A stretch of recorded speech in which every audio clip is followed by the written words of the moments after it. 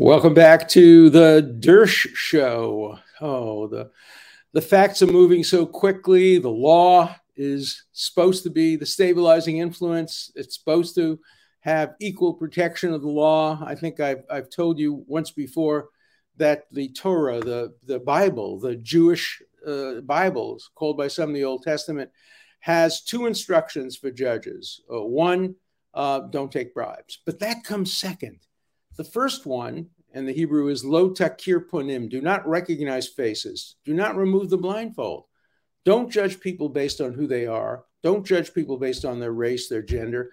The Bible even says don't judge people based on their poverty. It says don't put stumbling blocks before the blind, but it does don't treat the poor better than you treat the rich. Everybody has to be treated the same. And what I want to talk about today is how that's just not possible. The way the Justice Department is set up under the United States Constitution. It was a terrible, terrible mistake. You know, the framers were wonderful. They didn't have a lot of experience in criminal law, but they were wonderful and prescient and had a lot of foresight. But they made a serious mistake in how they set up the Justice Department. I've said this before. I'll say it again. I've been saying it since I started teaching in 1964. I was making this point, and I wrote about it over the years. I'll just read you from something I wrote 25 or so years ago. But the Justice Department is schizophrenic. It's Janus with two heads pointing, in this case, in different directions. You have one attorney general, and he plays two incompatible roles that cannot be reconciled. On the one hand, as I've said before, he is the Minister of Justice, the cabinet member whose job it is to advise the president. He's of the same party as the president. He supported the president. He can be fired at the will of the president. His job is to help the president get reelected, to make recommendations involving the administration of justice, which help this administration, which support the democratic view of justice. For example, affirmative action, as distinguished from Republicans, many of whom are opposed to affirmative action. That's one of the jobs of the attorney general. Then he has another job. He's the chief prosecutor. He decides who gets prosecuted. He decides who doesn't get prosecuted. He decides who goes to jail, who doesn't go to jail. He decides all the issues of justice, all the issues of prosecution. Now, what if he has a situation where prosecuting a person like, let's not make it hypothetical, prosecuting Donald Trump would help his boss, the president of the United States, get reelected? And so he has two jobs: to help the president get reelected and to make sure that helping the president get reelected is not in any way influencing his decision to prosecute. How can he do those two jobs together? If he does real justice and decides not to prosecute Donald Trump, then he's hurting his other job. He's not helping the president get reelected. If, on the other hand, he helps the president get reelected, then he's not doing his job of doing justice without regard to politics or partisanship. And so for years, I've made the following suggestion. Here, I'll read to you from a book that I wrote in defense of Bill Clinton, not Trump. It's called Sexual McCarthyism. I wrote it a long time ago.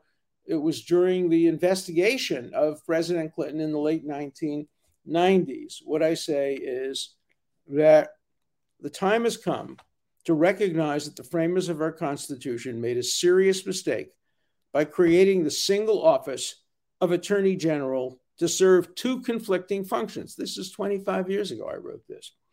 We must bring ourselves into the 21st century by breaking these two functions into two discrete offices, the way the rest of the democratic world has done.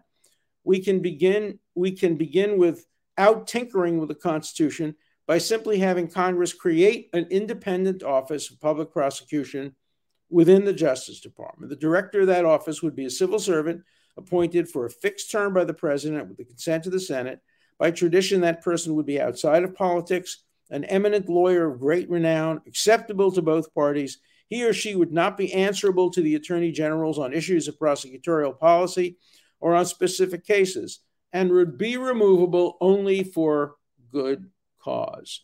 Now, I also go on to say then it's not clear whether the Constitution would have to be amended to accomplish this change, because Article 2 grants the president the responsibility to take care that the laws be faithfully executed. But that responsibility may be delegated, as it has been, to the attorney general. If the president would have passed such a law, Congress passed it, the president signed it, a law creating a permanent nonpartisan office of Director of Public Prosecutions, I believe it would be held constitutional. I've been advocating this now for more than half a century, and the time has come to do it. During the Watergate period, there was no trust in the Justice Department. Remember what happened when the Justice Department refused to go along with Nixon. Nixon fired them. Saturday Night Massacre. My friend Archibald Cox, my other friend Philip Hyman, went along with it, with being fired. Then they appointed new people to the job, but it was always kind of strange because you needed special counsel, independent counsel, etc., because the Justice Department just couldn't do the two jobs together. And I think it's important to recognize that this is inherent within the Justice Department. This is not just Garland's problem. It's not just Ed Meese's problem back in the Nixon days, or John Mitchell's problem. That was Nixon. Meese was Reagan. It was not the problem of any individual.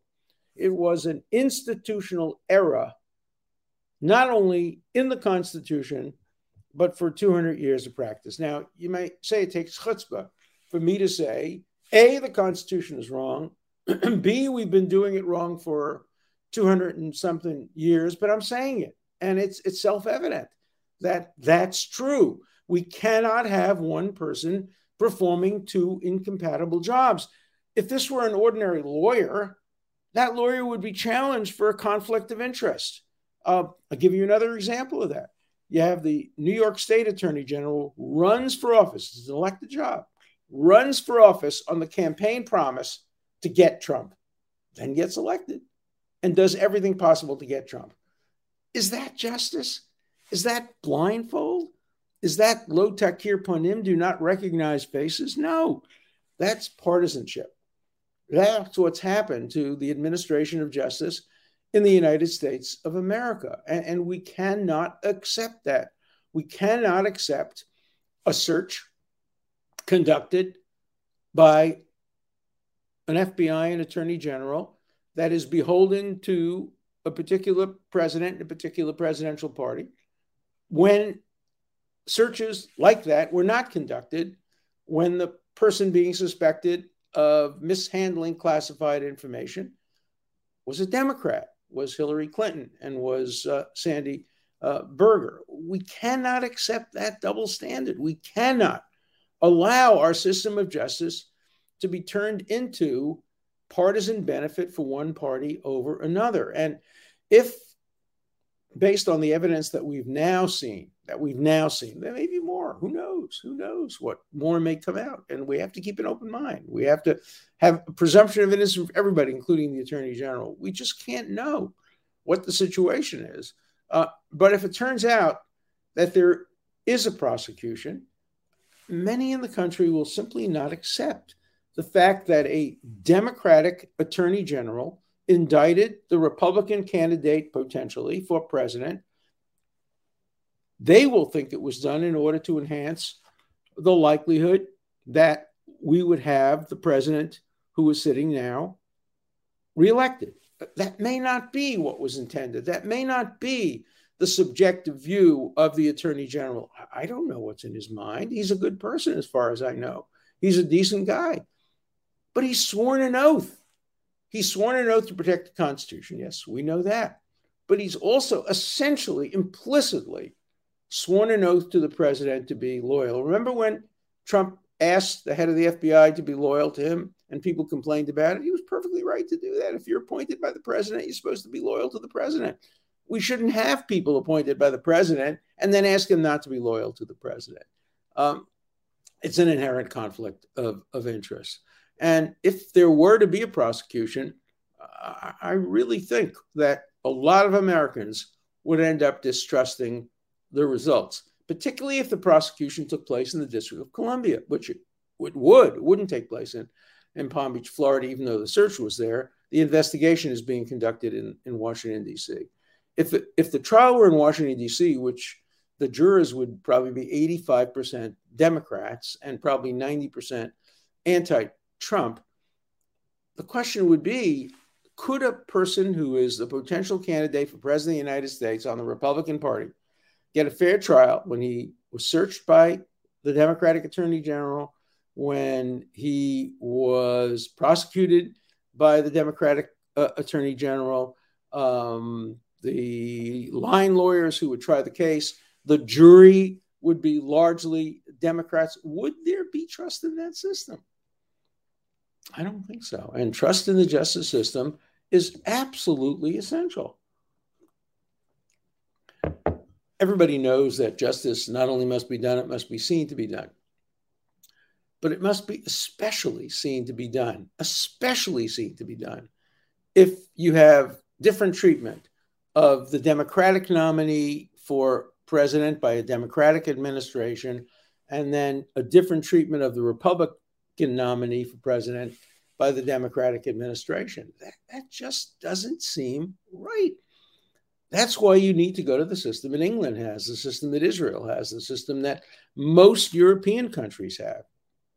A strict division between the political holder of the Minister of Justice position, advisor to the prime minister, advisor to the president, advisor to the people who run the government, advisor to the political party that's in power. That's one job. And the other job, which is incompatible, as I've said before, who gets prosecuted and who doesn't get prosecuted. That should be a civil service job. That should be a job that's done by a nonpartisan person, a former judge, a former president of a university, a former, somebody who has a great eminence. We've had attorneys general like that. Edward Levy was picked because he was the president of the University of Chicago. He was picked by Gerald Ford to undo the damage that had been done by Richard Nixon when he appointed John Mitchell, who was, his political crony and his campaign advisor. Even Reagan appointed his personal lawyer, Smith, to be the Attorney General of the United States. I mean, that was a conflict of interest because a personal lawyer knows all kinds of secrets that he can never reveal that are designed to protect the interests of Mr. Ronald Reagan.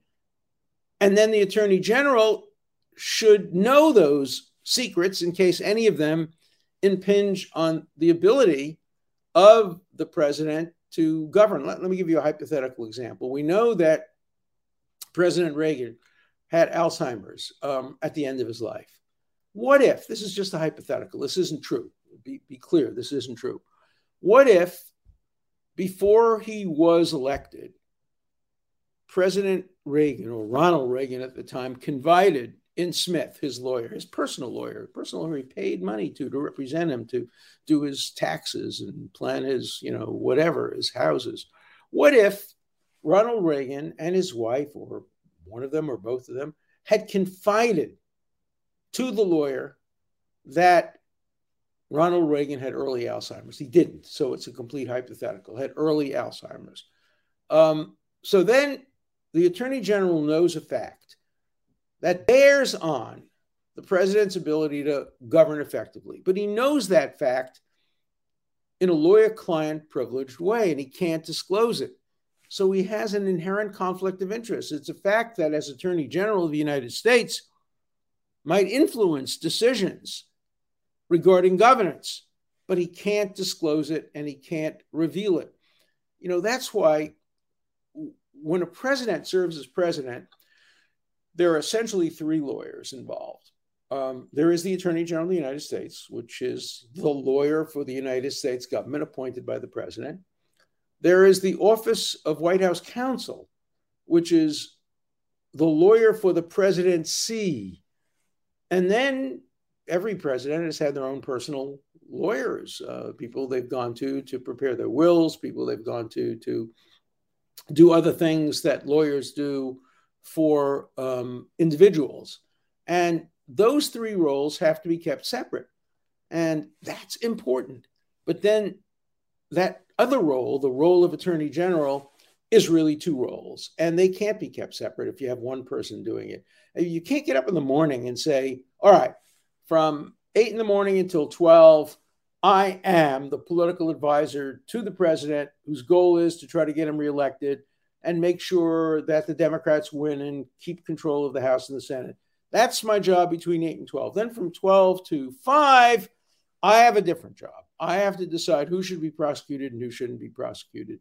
Inevitably, those jobs are going to conflict because there will be instances where prosecuting or not prosecuting somebody is going to have an influence on the first job, on the electability of the president, on whether the Democrats keep the House or the Senate. And so this attorney generalship must be broken down into two roles. Now, defenders of the Justice Department will say it's already been done. It's already been done. The attorney general does advise the president. He sits in the cabinet. When it comes to decisions, who to prosecute, he doesn't consult with the president. He makes that decision on his own. Indeed, President Biden has said he did not know about the search warrant executed on the Trump Mar-a-Lago until after it was done. I believe him.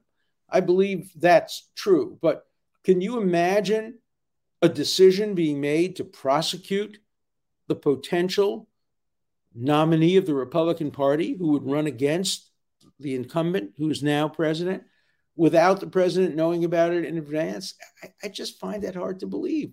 Without knowing that people in the White House would know about it in advance, without some degree of interaction between the Justice Department and the White House. I just find that very, very hard to believe. And even if I believed it, I think the American public wouldn't believe it. In fact, a lot of Americans, I haven't seen any polls on this, but a lot of Americans from my mail and from what I've seen and read do not believe that the president of the United States didn't know about the raid of Mar-a-Lago. I believe it, but I cannot ask people out there who are more skeptical to believe it. So I just don't know how to restore trust to the current Justice Department the way it currently is set up. I just don't think it's possible. I don't think it's possible. I think steps can be taken, and probably Attorney General Garland has taken those steps, and I think previous attorneys generals took those steps to separate out the prosecutorial function as much as possible from the political functions of the Justice Department. I think those steps have been taken. And they work in the ordinary course of events. But we don't live in the ordinary course of events. We live during crisis times. We live during periods of distrust. And I just don't think that in 2024, we can continue to have a Justice Department that has these two conflicting roles. I said that in 19 whatever when I wrote this book. I actually wrote it previously in columns. I taught it for many, many years. I've been a firm believer in breaking up the Justice Department. Now, today, there's a motto by the right, break up the Justice Department. I'm not buying into that. I'm not buying into destroying the Justice Department, destroying the FBI. I think they both serve important functions. I just think we need a new office, an office of public prosecutions. And it's like making a special counsel not special anymore. We have a special counsel now for all cases. All right, I'm willing to compromise. Let's say we only have a special counsel for cases that in any way involve politics. So ordinary Commerce Clause cases, fraud cases, Medicaid fraud cases, I'm prepared to leave that to the Justice Department. I'd rather not. I'd rather have everything turned over to a director of public prosecutions. But hey, I'm a reasonable guy. And if we can just have everything that has to do with politics have a special division of the Justice Department or a special division of the government of the United States called Director of Public Prosecution, whose only job it is to decide who to get prosecuted and who not to get prosecuted. Again, a civil servant, can't fire him except for good cause, 10-year term, it's possible they could be compromised too. That's the way the FBI was set up. The FBI now has a 10-year term, and director of the FBI, generally by tradition, is not going to be fired except for good cause. It's certainly possible it could be done. And we saw that Donald Trump was threatening to fire everybody. And it wasn't right when he did it. And it's not right what's going on today. So I want to break up the Justice Department. I want to keep it as two separate units. I don't want to destroy it. I want to expand it, change it, make it better. I think it can be done legislatively. I don't think it will be done legislatively because I think politics has played too much of a role in how justice is administered in the United States today. But at least, hey, I can suggest it. And I'd be interested in knowing what your views were. And please keep your views nonpartisan, non-political. Don't write me letters saying, oh, this would be good for Trump, this would be good for Biden, this would. No, I want to know what would be good for America. What would be good for the future? And let's even take it out of the current situation, should Trump be indicted or not, and just put it in the more general situation. What would be best for the country? And I challenge anybody to tell me that it wouldn't be better to have a separate unit, director of public prosecution, whose only job it is to decide whether to prosecute, not a member of the cabinet, not a political appointee. Very, very different than the current situation. It was the way the FBI was supposed to be, but now people think that may have been compromised. I'm not there yet. I still am a big supporter of the FBI in general. There are some rotten apples. There have been plenty of rotten apples. I know I've cross-examined them, some of them, and I've gotten some of them indicted. And I've argued cases against some of them. John Connolly is a perfect example. One of the heads of the FBI in Boston, who's now serving a long prison term for having taken bribes from Whitey Bulger and having tipped off Whitey Bulger to help him escape arrest for many years. So there are going to be bad apples everywhere. Justice Department has had bad apples. Harvard Law School has had bad apples. Everybody has had bad apples. We had a bad apple who was the dean of the Harvard Law School, who didn't pay his taxes for many, many years, Dean Landis. And then he apologized and didn't serve any time in prison. Had he not been the dean, maybe he would have. I don't know. In any event, there's a big difference between individuals who make mistakes and institutions. Okay, let me go to some letters today, and I want to make a point today. I have two groups of letters. One group of letters is from YouTube. And the other group of letters is from Rumble. And it's as if I have two different shows. The Rumble letters are mostly idiots, mostly just people who scream and yell and, pedophile and Jeffrey Epstein's Island and, what do they call bots? I don't know.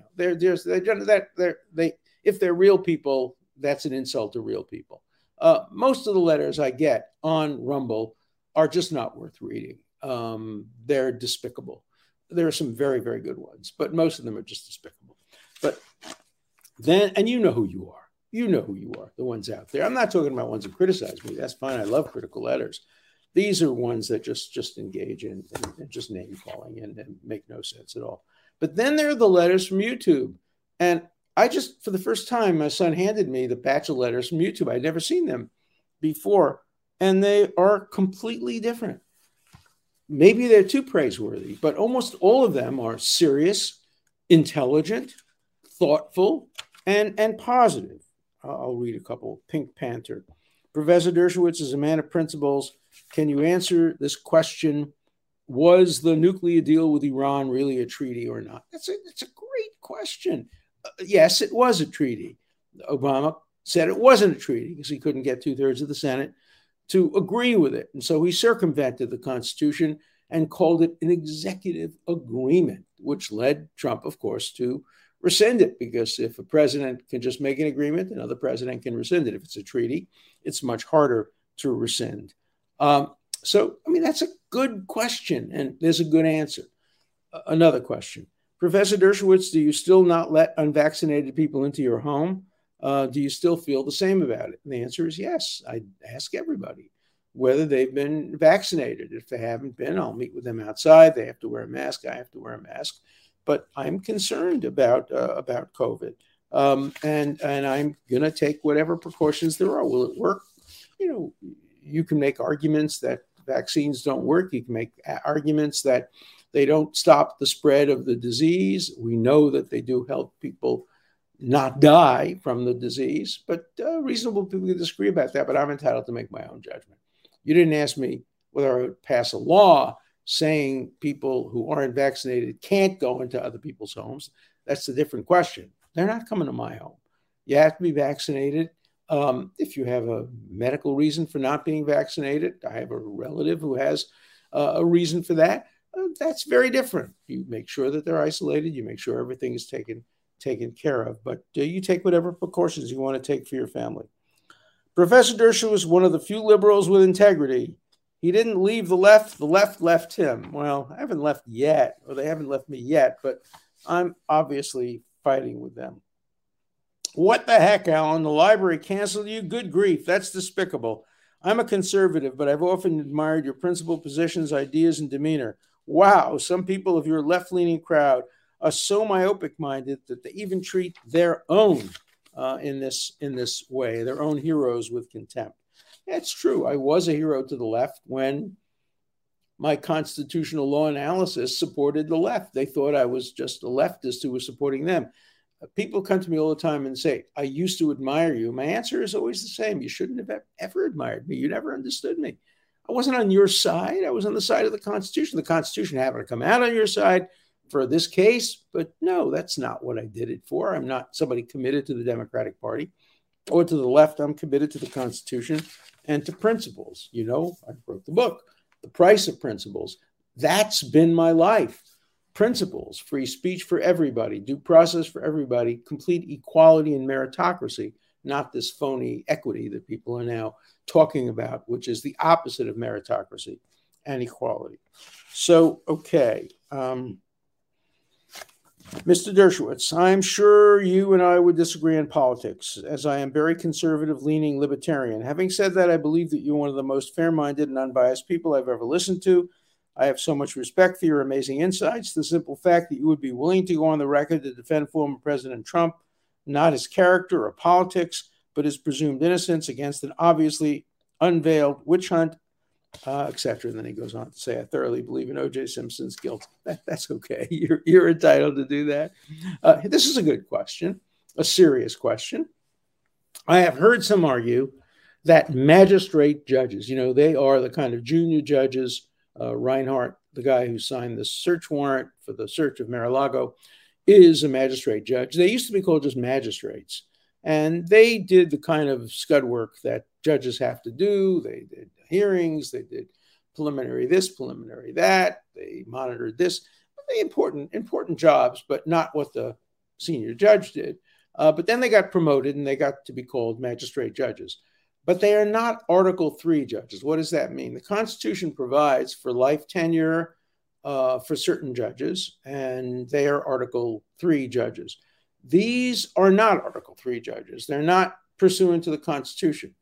And there are some who have argued that a non-Article III judge should not be involved in criminal cases because a criminal defendant has the right to have a full Article III confirmed by the Senate lifetime appointed judge. The courts have not accepted that. And it seems to me, although there's an argument, so far, that argument has not prevailed. Okay, next question. You will be happy to know that my local library will acquire a copy of The Price of Principle, Why Integrity is Worth the Consequences. Thank you, thank you, thank you. Well, I have news to report. My local library, the Chilmark Library, has agreed to accept gifts from me of all the books that they didn't have that I wrote after I started to defend President Trump. Once I started to defend President Trump, the Chilmark Library stopped getting my books. You couldn't go to the library and get a copy of any book I wrote after I started defending Trump. You could get 20 books that I wrote before that, but not a single book that I wrote after that. So, as usual, I complained. And I wrote to the lawyer for the library and I said, I'm prepared to give you those books if you will make them part of your collection. And he agreed. And this morning he picked them up and brought them over to the library. And from now on, the Chilmark Library hopefully will have all of my books. Maybe someday they'll even allow me to speak, to walk over the threshold and attract the large crowds that I've always attracted. Let them restrict the number of people. That's fine. But it's nice that a library outside of Massachusetts is buying my book. We're in Massachusetts. That a library outside of Massachusetts has agreed. The letter has agreed to buy my book. I'm also thrilled that a library in Massachusetts finally has my book. So you don't have to go to the library to get it. You can get it on Amazon. You can read it, write me letters about it. And I'm sure there'll be important news tomorrow to talk about. So come back to the Dersh Show.